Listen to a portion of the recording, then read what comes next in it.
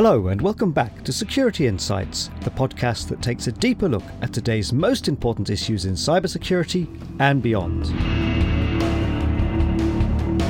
I'm Stephen Pritchard, editor and presenter. Is email a weak spot in our cybersecurity defences? Few organisations of any size can operate without email, but email systems are part of an IT infrastructure that is often taken for granted. So much so that email servers are not being managed or patched as well as they should. And with other types of business communications taking the spotlight, are we overlooking the huge volume of information that still travels over email? Attacks on email continue to pose a risk. In this episode, we speak to two experts in the field about the threats to email infrastructure and how to protect it. Matt Bromley is a senior principal consultant at Mandiant. He'll be discussing the recent vulnerabilities found in Microsoft's Exchange server, as well as business email compromise attacks. Our first guest, though, is Stephen Reynolds, director at Libraisva. His company specialises in securing email platforms, but he's also a great believer in using training alongside automation to shut down the email threat. And that's hardly a surprise given that phishing attacks continue to grow at pace. There are certainly studies that have shown phishing's increased by 600% and other statistics like of that nature. But certainly as part of the whole COVID scenario, and now that everyone's gone remotely, emails sort of, again, not only was it previously the primary method of communication, now it's for most the only. If you was to call an organization, very little are actually transferring them to other colleagues' mobiles or have the ability to actually do that. And email is still the way that they're directing people to get in contact with their employees. So the use of email has increased. And as such, we've also, I mentioned the statistics around phishing there, but, we have seen as an email security provider, we've seen phishing campaigns around COVID. Latest COVID updates is a fake campaign that's been released, and actually everyone's racing to actually understand what the new lockdown restrictions are, and obviously knowing that is a fake page that's asking them to input their Microsoft credentials to get access to that information.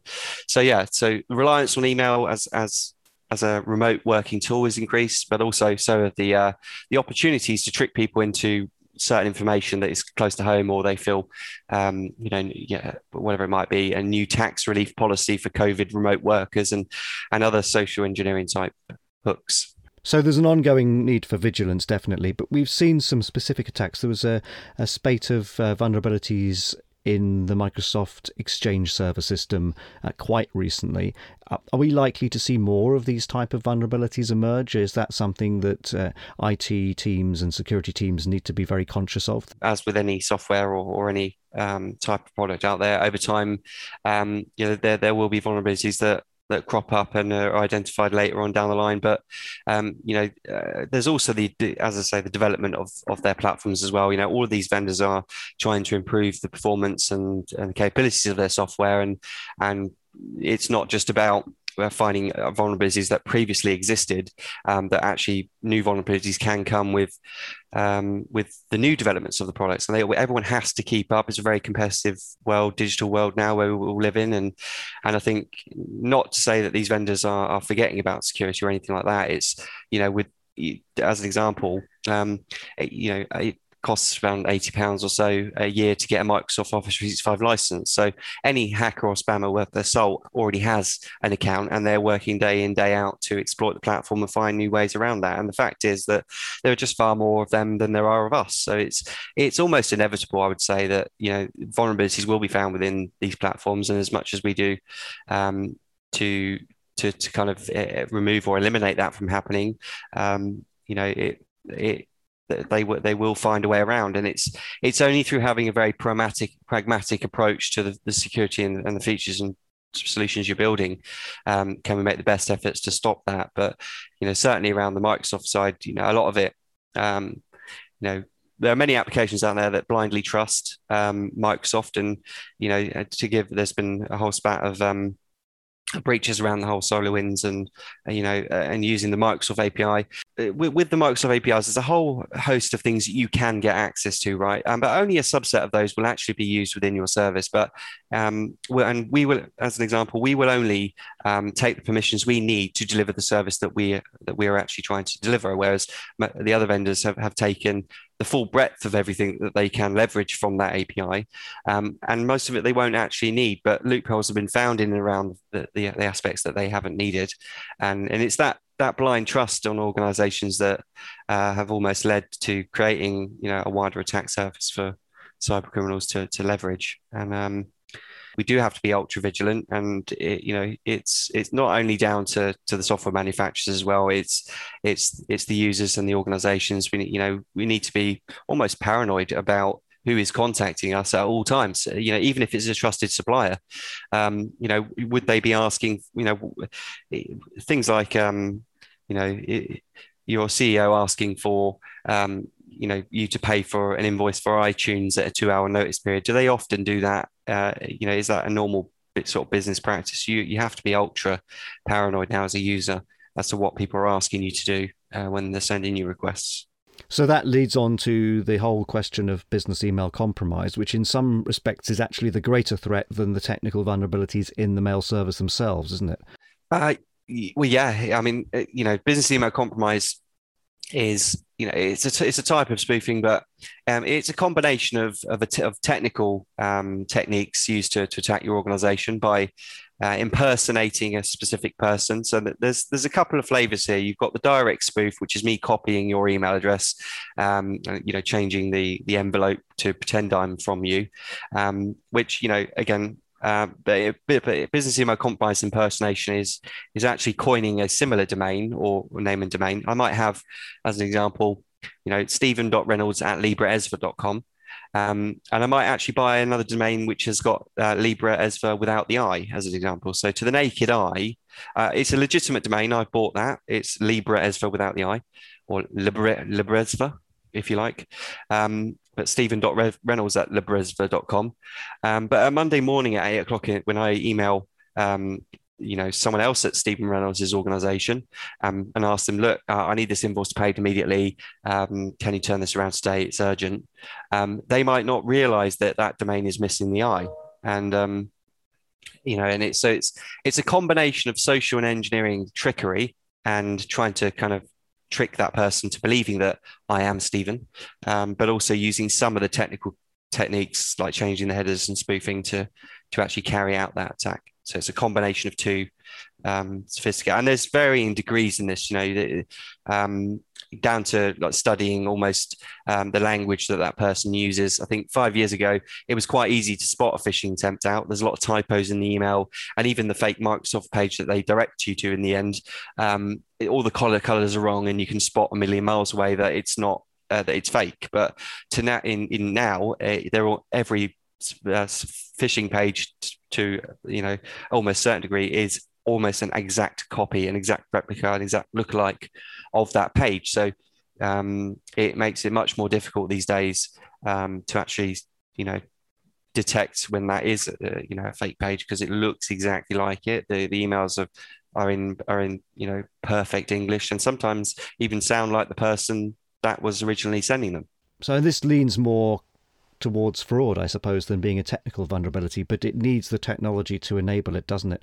And what steps can you put in place to flag these? How could you potentially detect or even can you deter this type of attack? How would you go about that? As with most things, it's about having a multi-layered approach to security here. There are technologies like ourselves out there that do provide an additional layer of security for email that can look at all potential permutations of your name and domain and provide business email compromise type features to protection yourself. But it does go further than that. That it is also looking at your own organization and the processes. If I get a request in that says I need this invoice paid, however, whether it's fake or even if it's a legitimate payment request, you have to have the people process in place to actually phone that supplier and say, hi, did you make this request, and actually verifying that is correct. and oh no, I didn't actually send that to you, and it's about having the processes in place at an organizational level to actually follow up on these payment requests and check if they're valid, and not just relying on the tools to, if they come through, clearly they must be legitimate, So it's about having the spoofing and the business email compromise features in place as part of an email security perspective, which aren't, by the way, default with Google or Microsoft. They go to some degree, but they don't go as far as business email compromise. There are anti-spoofing type features within Microsoft and Google as standard, and they do a good job on that front. But as I say, it's only by employing a dedicated email security platform that has these kind of phishing and impersonation protection capabilities, as well as looking at your organization as well and making sure that there are processes there for validating payment requests. So what percentage of organizations would you say actually make that investment? Because again, there tends to be a bit of we'll put email in, we've had email for years, and it does what it says on the tin. It's not very exciting.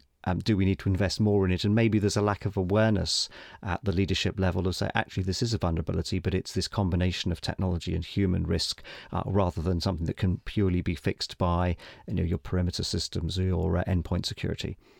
I think it's a fairly complex answer to that, really. I think you've got, prior to the release of Office 365 and G Suite in the last couple of years, a large percentage of organizations had a legacy email security appliance of some sort. And from moving to Microsoft, and Microsoft's having, claims that it has all these security features, a lot of organizations ditched their legacy gateways, their dedicated email security appliances, and so on, for this new Microsoft plus security approach. And on moving there, realized that actually the security package that they're offered didn't actually include as much, or they were, again, sort of trusting in Microsoft having their security needs at hand without actually looking into how they're actually protected and to what degree these features provide in terms of the protection. So you've had that whole shift of the industry, which have moved from having this legacy approach to security to Microsoft, Google trusting, which is not as granular as it needs to be. And then, many organizations now really certainly IT professionals, I think at that level, at the IT professional management administration level, I think majority, again, would fundamentally understand the need for a dedicated layer of security for email, but find it quite difficult to sort of speak to the board, and again, a much smaller percentage of boards are pro security. So speaking the language of your board of directors and being able to gather the evidence needed to justify why you need this spend. It's fine saying, well, we need an email security platform, but a lot of the time they're faced with these questions of, right, well, how can you tell we need it? Well, where's the evidence? How can you prove? And for a lot of IT professionals, gathering that evidence to say, here are the problems, guys, that we need to actually do something about this is terribly difficult. And as you say, if we haven't paid for this before, why do we need to pay for it now? So I think a lot of organizations are struggling with, the kind of the budgetary needs for security, and the purse strings will only stretch so far. But I think, as I say, a combination of not being able to acquire the funding needed as necessary, as well as the shift into now relying on Microsoft, has created this sort of storm. But many organizations have always understood the need for that, and even with their transition to Microsoft have still always employed services. But again, in the email security industry, it is very much a replacement market. So in the email security industry, many of the vendors actually have the same underlying technology, the same antivirus engines, the same OEM agreements with their sandboxing providers. And you might be moving from one technology to the next, but ultimately the results are the same. Different flashing lights, laser beams, and color schemes, but the results and the same challenges are seen when you're moving from one product to the next, because they're acting exactly the same way. And so I think that's caused a slight loss of faith in the email security platforms out there. Some organizations have moved every provider for the last 5 years, only to find the same results, the same somewhat effective products, and the zero-day threats out there are still finding their way through, and obviously some of these organizations bashing their heads against the wall, looking out for trying to find a technology that can actually do the job they're employing it to. So what should be the priorities for the CISO and for the CIO in terms of fixing this? It's a combination of things. I mean, yeah. First, you need to identify whether you have an issue, and there are various threat assessment tools out there. We actually have one, emailsecuritytester.com, which can send you some of the most common threats of Office 365 and test whether your current security capabilities can stop these types of threats. I think that's the first thing to do, is to work out what do I have and actually test it against all these different verticals and attack vectors to make sure that are you covered currently with the tools you currently have? And if not, identify where those areas are. That's the first thing. And then, and then looking at your business and the application of email there. If you're a financial company that holds, records of customer data and you have a lot of financial IP and if, obviously the degree of risk to your organization should be of paramount kind of importance there, and that's not to say that if you're just a retail business that or a business that doesn't really hold any of this information, low risk is not no risk, and a cyber attack could be certainly costly, and for other industries now who have been significantly impacted by COVID, and revenue streams have dried up because of the restrictions. It's even more important now, right? You certainly might not actually recover from a cyber breach where maybe you would have previously. But so you've got the importance of looking at your data, what you're holding, and the other aspects like your brand reputation. How important is that to you? And then making the decision based on that about what platform you should be going for. And having a look at the vendors' feature sets that best fit your needs, but then also looking at your organization and the people within it. I think again, not enough organizations really are looking at your employees as your first line of defense rather than your last line, and making sure you're trained to. Your employees are trained to understand the dangers of phishing. What is a phishing attack? What should they do when they spot them? And the one thing we've actually noticed is that even organizations that are providing a huge amount of security awareness training and testing aren't actually seeing drops in click rates and almost bashing your staff over the head when they've clicked the wrong link, or sending them into a 3-hour training session on the dangers of clicking links is obviously not working either. The general daily business user is not an IT security professional, and you should be doing your best to ensure that these perimeter defenses are in place first and foremost, to stop the majority of these things coming through. There are always going to be threats that slip through the filters, right? Regardless of whether to what degree you've got a multi-layered approach to email filtering. There are always going to be some emails here or there, but it should only be that your staff are left to deal with, the 2 or 3 emails over a day or a weekly period that that doesn't look right, or why are they sending me a request to purchase 10,000 iTunes vouchers? So if you use the technology to filter out the bulk of it, then you can allow the training and the human recipients of the email to focus on maybe assessing the riskier or the more ambiguous cases, and that's where the training kicks in. So say if you start with the principle that the volume is going to be reduced by technology, then human beings will perform better at screening out the malicious email and therefore be more secure. Is that basically what you're saying? Exactly. I mean, every user should still be, as I said earlier, and be paranoid generally when you're getting requests, even if it is from a known supplier. But to a point where you cannot be second guessing every single email you're receiving as an email business user, right? There's only you have to be able to get on with your day job. So so it has to be to a point where they are trying to assess the small number of emails that that don't look right, rather than questioning every single email they ever received. Although would be a perfect scenario, really, wouldn't it? If we took that approach, we'd be in a much better place for security, really. Stephen Reynolds there.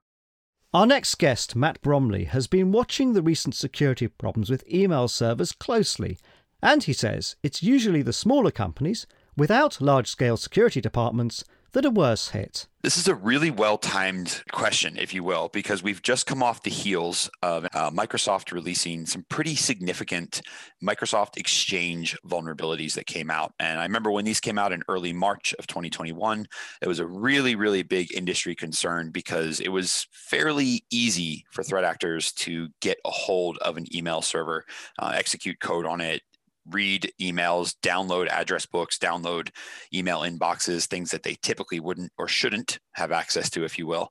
And these vulnerabilities ended up being not only very, very critical, but they also were easily exploitable because we had lots of code being released out on the internet. Lots of folks who had figured out how to conduct the exploit, writing up a script, some sort of a scripting language, and then providing it for free for other folks to use and to test.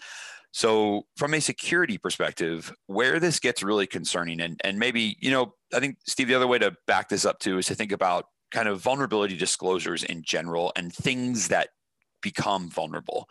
And I'll give you the other side, and then we'll zoom back in on email. But if there is a significant vulnerability that comes out for a product or a product line that is pretty expensive and really caters to maybe, the top 500 companies in the world or something like that, your scope of impact is very, very narrow, meaning, yes, someone could do something malicious with it, but the amount of companies who have this thing implemented is going to be relatively low. And there's a pretty good chance as well that if you can afford an expensive toolkit, you can also probably afford a security team who's helping you manage that. Where email really, I think, shifts the pendulum is Microsoft Exchange, if you will, is an email server that is fairly common among a lot of organizations around the world, whether you have 500,000 employees or whether you have 2 employees. And I think where this became really, really, this became a big deal, or this continues to be a big deal, is a lot of security news and a lot of security outreach hits those folks with teams, with programs, with the ability to ingest and consume that data. But unfortunately, it doesn't really always reach the smaller organizations out there who use the exact same product. They just use it in a very, very scaled down manner. And I think that's what's given a lot of us a lot of concern lately is email is a very, very, very big attack vector. An email server is also a great asset for an attacker to have, especially if it's in a country that you want to attack later on. And I think, there needs to be some recognition, perhaps amongst myself and my industry peers, if you will, that what we are advising and helping against should cater to organizations of all size, not just the big guys, if you will, who have the money to ingest the expensive feeds. And when did we first start, or when did you first start to see these attacks emerging in the wild? So this was an interesting retrospective activity. The vulnerabilities were announced in early March 2021. And once we understood how the vulnerabilities worked, we actually were able to uncover that we've seen these vulnerabilities in the wild since at least January of 2021. We can't date them further back. We can't date them any further back than January 2021, but we are able to see them kind of 2 months in the wild, if you will, prior to the disclosure. This heightens, I think, the way that we respond to these things. If I tell you that there's a weakness and you discover the weakness and discover that it's never been used before, it definitely lowers the severity a little bit. If I tell you a weakness and you discover, oh, this thing's actually been used for 2 months before anyone else knew about it publicly. So the official answer is January 2021, but the disclosure is the important date because it shined light on a lot of what we were seeing out in the wild. Right. So can you give us a top-level summary of the vulnerabilities and the exploits that we're making use of? Certainly. Yeah. So at a high level, it was Microsoft Exchange Server, which is Microsoft's kind of on-premise email client. And this is an important distinction here. The important distinction is if you have email hosted in the cloud up in their Azure environment, if you will, you weren't impacted by this. It was specifically limited to on-premises Exchange Server, and it was only certain versions as well. I believe it was everything above Exchange 2013. And the vulnerabilities, there was 4 primary vulnerabilities that were announced as part of this. There's an important distinction here. Only one of them was really exploitable from the internet without any sort of access or any other privileges on that system, any other account. The other 3, I believe, were what we would call a second stage vulnerability, where you would actually need to have some sort of access to the box. Now, of course, there's a ladder approach here, which is you could take advantage of the one that doesn't require an account or require access, and then use that to subsequently kind of kick off one of the other 3 if you wanted to. And that was a very common observation, was a chained event of vulnerability exploitation. At a high level, these vulnerabilities allowed for a handful of things we really don't want attackers to be able to do. In some cases, they could connect to an Exchange server and export an address book or export a full inbox, getting access to emails. In other cases, the attackers would utilize these to achieve what we call remote code execution, where they'll place a file on the system or they'll get the system to execute something on their behalf. And usually the goal there is to get subsequent access or secondary or tertiary access onto that system.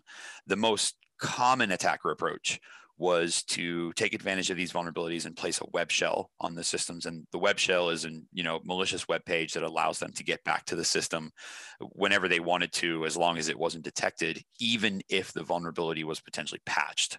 So a lot of it was to gain that initial foothold. But at a high level, it was kind of a laddered approach of exploitation.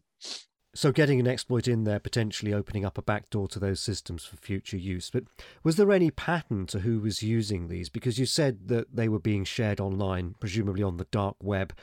Were there any particular groups exploiting this, or is it something that's actually now quite widespread? Yeah, this is the tough part behind it. Sometimes when we see certain attack vectors open up, they sometimes get utilized by very specific groups. You may see like a foreign state-sponsored entity or a state-sponsored threat or a state-sponsored threat actor utilizing a particular vulnerability, and you can kind of tell that they found it first, and therefore they kind of hold the crown, if you will, of using that, and then it becomes public and other folks use it. You can kind of think back to maybe late 2019, early 2020. Citrix Citrix NetScaler had a vulnerability that was taken advantage of by a lot of groups, but we saw some ransomware teams really trying to take advantage of that. In this case, the attribution became a little bit harder because there was so many different versions running around, but also, Steve, the time frame of when it came out was also questionable. So to give a little brief history, there was essentially a group that had, I believe, identified the vulnerability and disclosed it to Microsoft. They had tweeted out in early January what they had discovered. Between that time in January and the time in March when we all found out about it, there was some exploitation that took place. Now, of course, the obvious answer would be, well, someone saw that tweet and they figured out what was going on, but there wasn't that much detail in there. Even worse, the company Orange, I believe, was the kind of the nickname they had used, and you'll understand that in just a second. The company that had figured it out in January, the proof of concept code that they wrote actually created a web shell and used the word orange, which associates back to their company, as the password. So you would expect then, anytime we see orange, it would be someone legitimately testing code. Not the case. We saw a lot of malicious orange web shells out there as well. My point being, the source of this is pretty hard to track down. We do have over at Mandiant, we do have an uncategorized group. We don't necessarily have an APT associated with this. We do have an uncategorized group who we've associated with this activity. But that is not to say that the future may give us a little more insight into who's actually behind this. But I'll say for now, I think it's probably a handful of different groups, different threat actors who got access to code, some of them early, some of them right around March, and they went after and exploited to, as soon as they could or as soon as they needed to. The other kind of element I'll throw here from a who's behind the curtain perspective is we typically do see, once a vulnerability is disclosed, meaning a product has been identified as having a weakness, we'll usually see some form of internet-wide scanning. And you can attribute, like a Shodan for this. You can also attribute threat actors trying to build a profile list. We do see kind of these scans where folks set out to try and find open ports, find vulnerable products, identify vulnerabilities out in the wild, so on and so forth. I know we saw multiple rounds of this for Exchange. We also saw multiple mass exploitation of Exchange. And I think this brings us back to that, that smaller business side of things, where a lot of organizations had Exchange facing the internet. Someone took this exploit, figured out a way to script it, and then just ran it against various IP blocks around the world. And when we see articles of tens of thousands of systems impacted by this, the majority of those, I'd have to say, based on what I saw, are smaller entities. So I think this one, you asked a really good question about who's behind it. And I think the who plus the just really massive scale of how this went down is another important consideration, but it also muddies the water when we try to figure out who's actually behind it. And then I suppose because we're not totally clear on the who, we're not really sure about the why either, what their objective would be. That is also an excellent point. Yes. The why, the objective is a tough one to answer. We, of course, we have theories, we have hypotheses. I've got a few of my own, but I don't think we have an official objective from any specific group as to what they're going after. You are correct. What could have been done or what should be done to block this or to prevent it potentially? This is the interesting question. Do we abandon all software because it doesn't work? Does everyone just move to cloud-hosted email and whatnot? Obviously, that's not the case. I think there's a couple of different approaches that some of them were taken, some of them continue to be taken, and some of them need to be taken. I think the level of communication amongst the information security industry was wide and vast. I mean, everyone was talking about this, and I love that.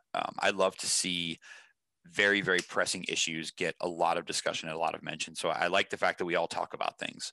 We analyze code, we analyze traffic, we do our best to try and to figure out, as defenders, to try and figure out what's happened and then reverse and detect that to the best of our capability. And that all happened very, very quickly. The next thing that we should be doing is we should be trying to pass that message to folks who may not be receiving it as loudly as we are, for example. So I know in some organizations I talk to, and you can tell I'm leaning towards wanting to assist the smaller businesses here, but in some smaller businesses that I talk to, 2-3 weeks after after the vulnerability disclosure, they still hadn't heard about it yet. So I think that the next thing and this is an organization with pretty sizable footprint, maybe thousands of employees, but the security team is 1, maybe 2 people, but they were just so busy dealing with day-to-day ops that they're not consuming the vulnerability disclosures, the feeds that we're looking for. So I think maybe if we continue to work on ways to push that message even further down the security chain to the smaller organizations, and then you get towards your even smaller ones that don't have an IT center or a security staff whatsoever, they likely outsource to a company, and you may have one company provide IT support services for 30, 40 different clients. They also need to be the ones pushing that message out. So I think messaging is another one that can be very, very helpful. I'll also give a lot of credit to Microsoft. Microsoft made it extremely easy for folks to test and subsequently patch their Exchange servers as well. And that is a trend I would like to see continue amongst almost every vendor out there. Microsoft got to the point where they had a free tool that you could download regardless of how much money you pay or how many products you have.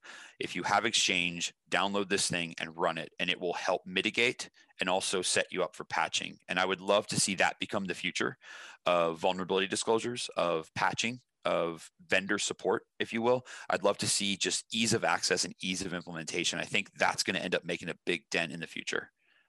Do you feel, though, that maybe email has been overlooked as a vulnerability or as a risk, and it's an area that businesses of all sizes need to pay more attention to? So email is a very interesting vector because of the way that it's used. So yes, I think it is downplayed a lot more than it should be.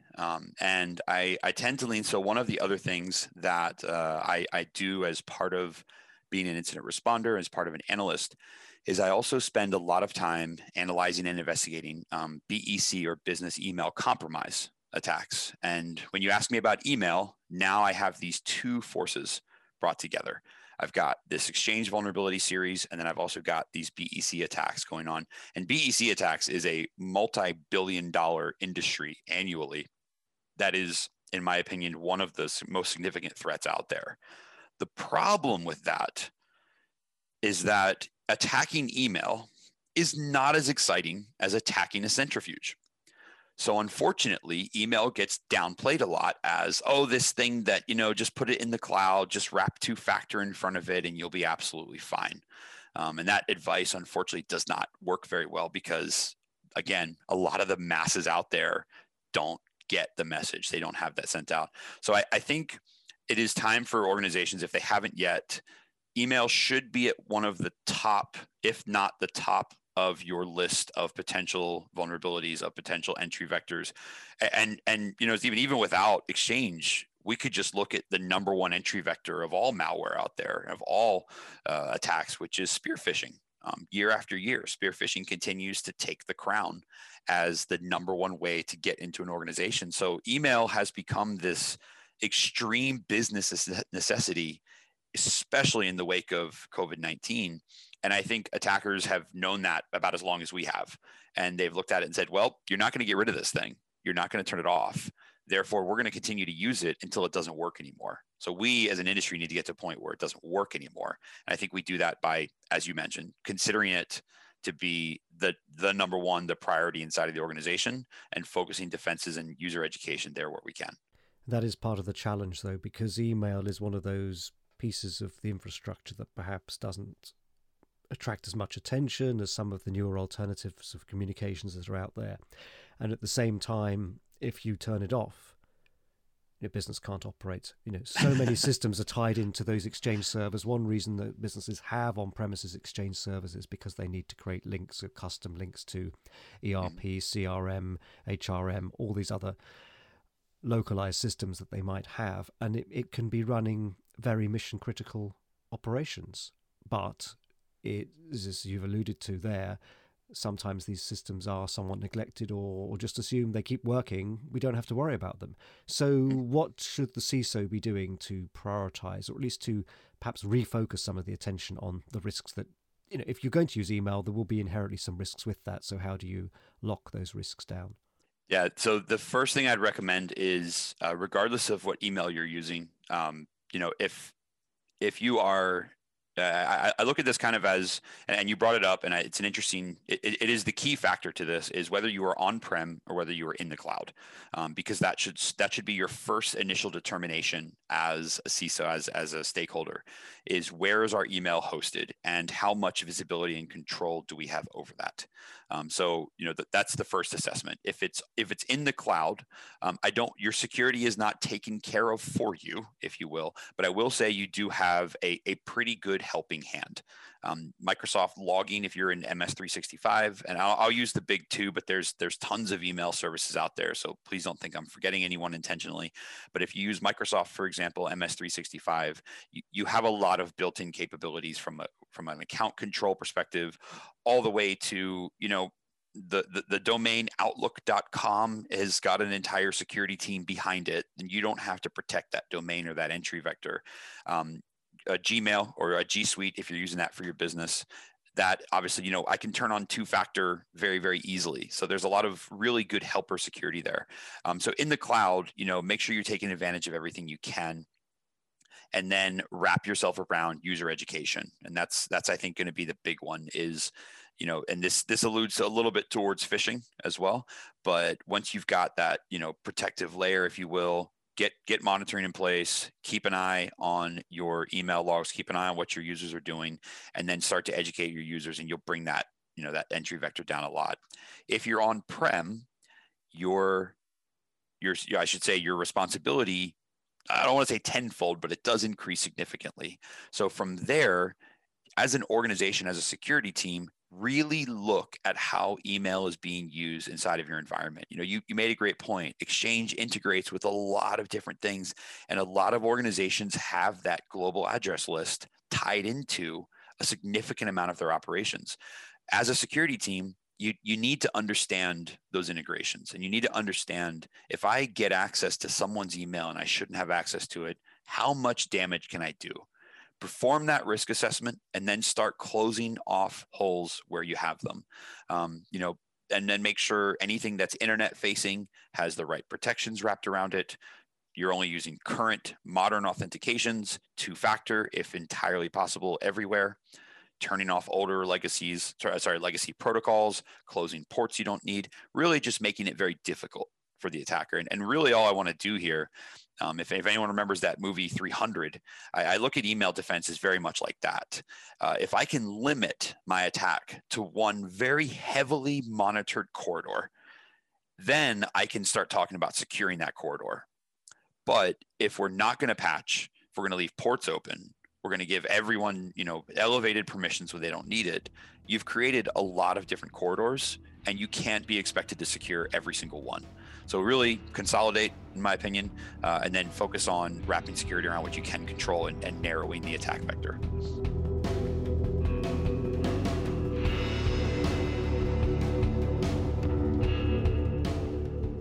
Matt Bromley on how to use technology to limit the attacker's room for manoeuvre and hopefully funnel them towards areas that are more easily defended.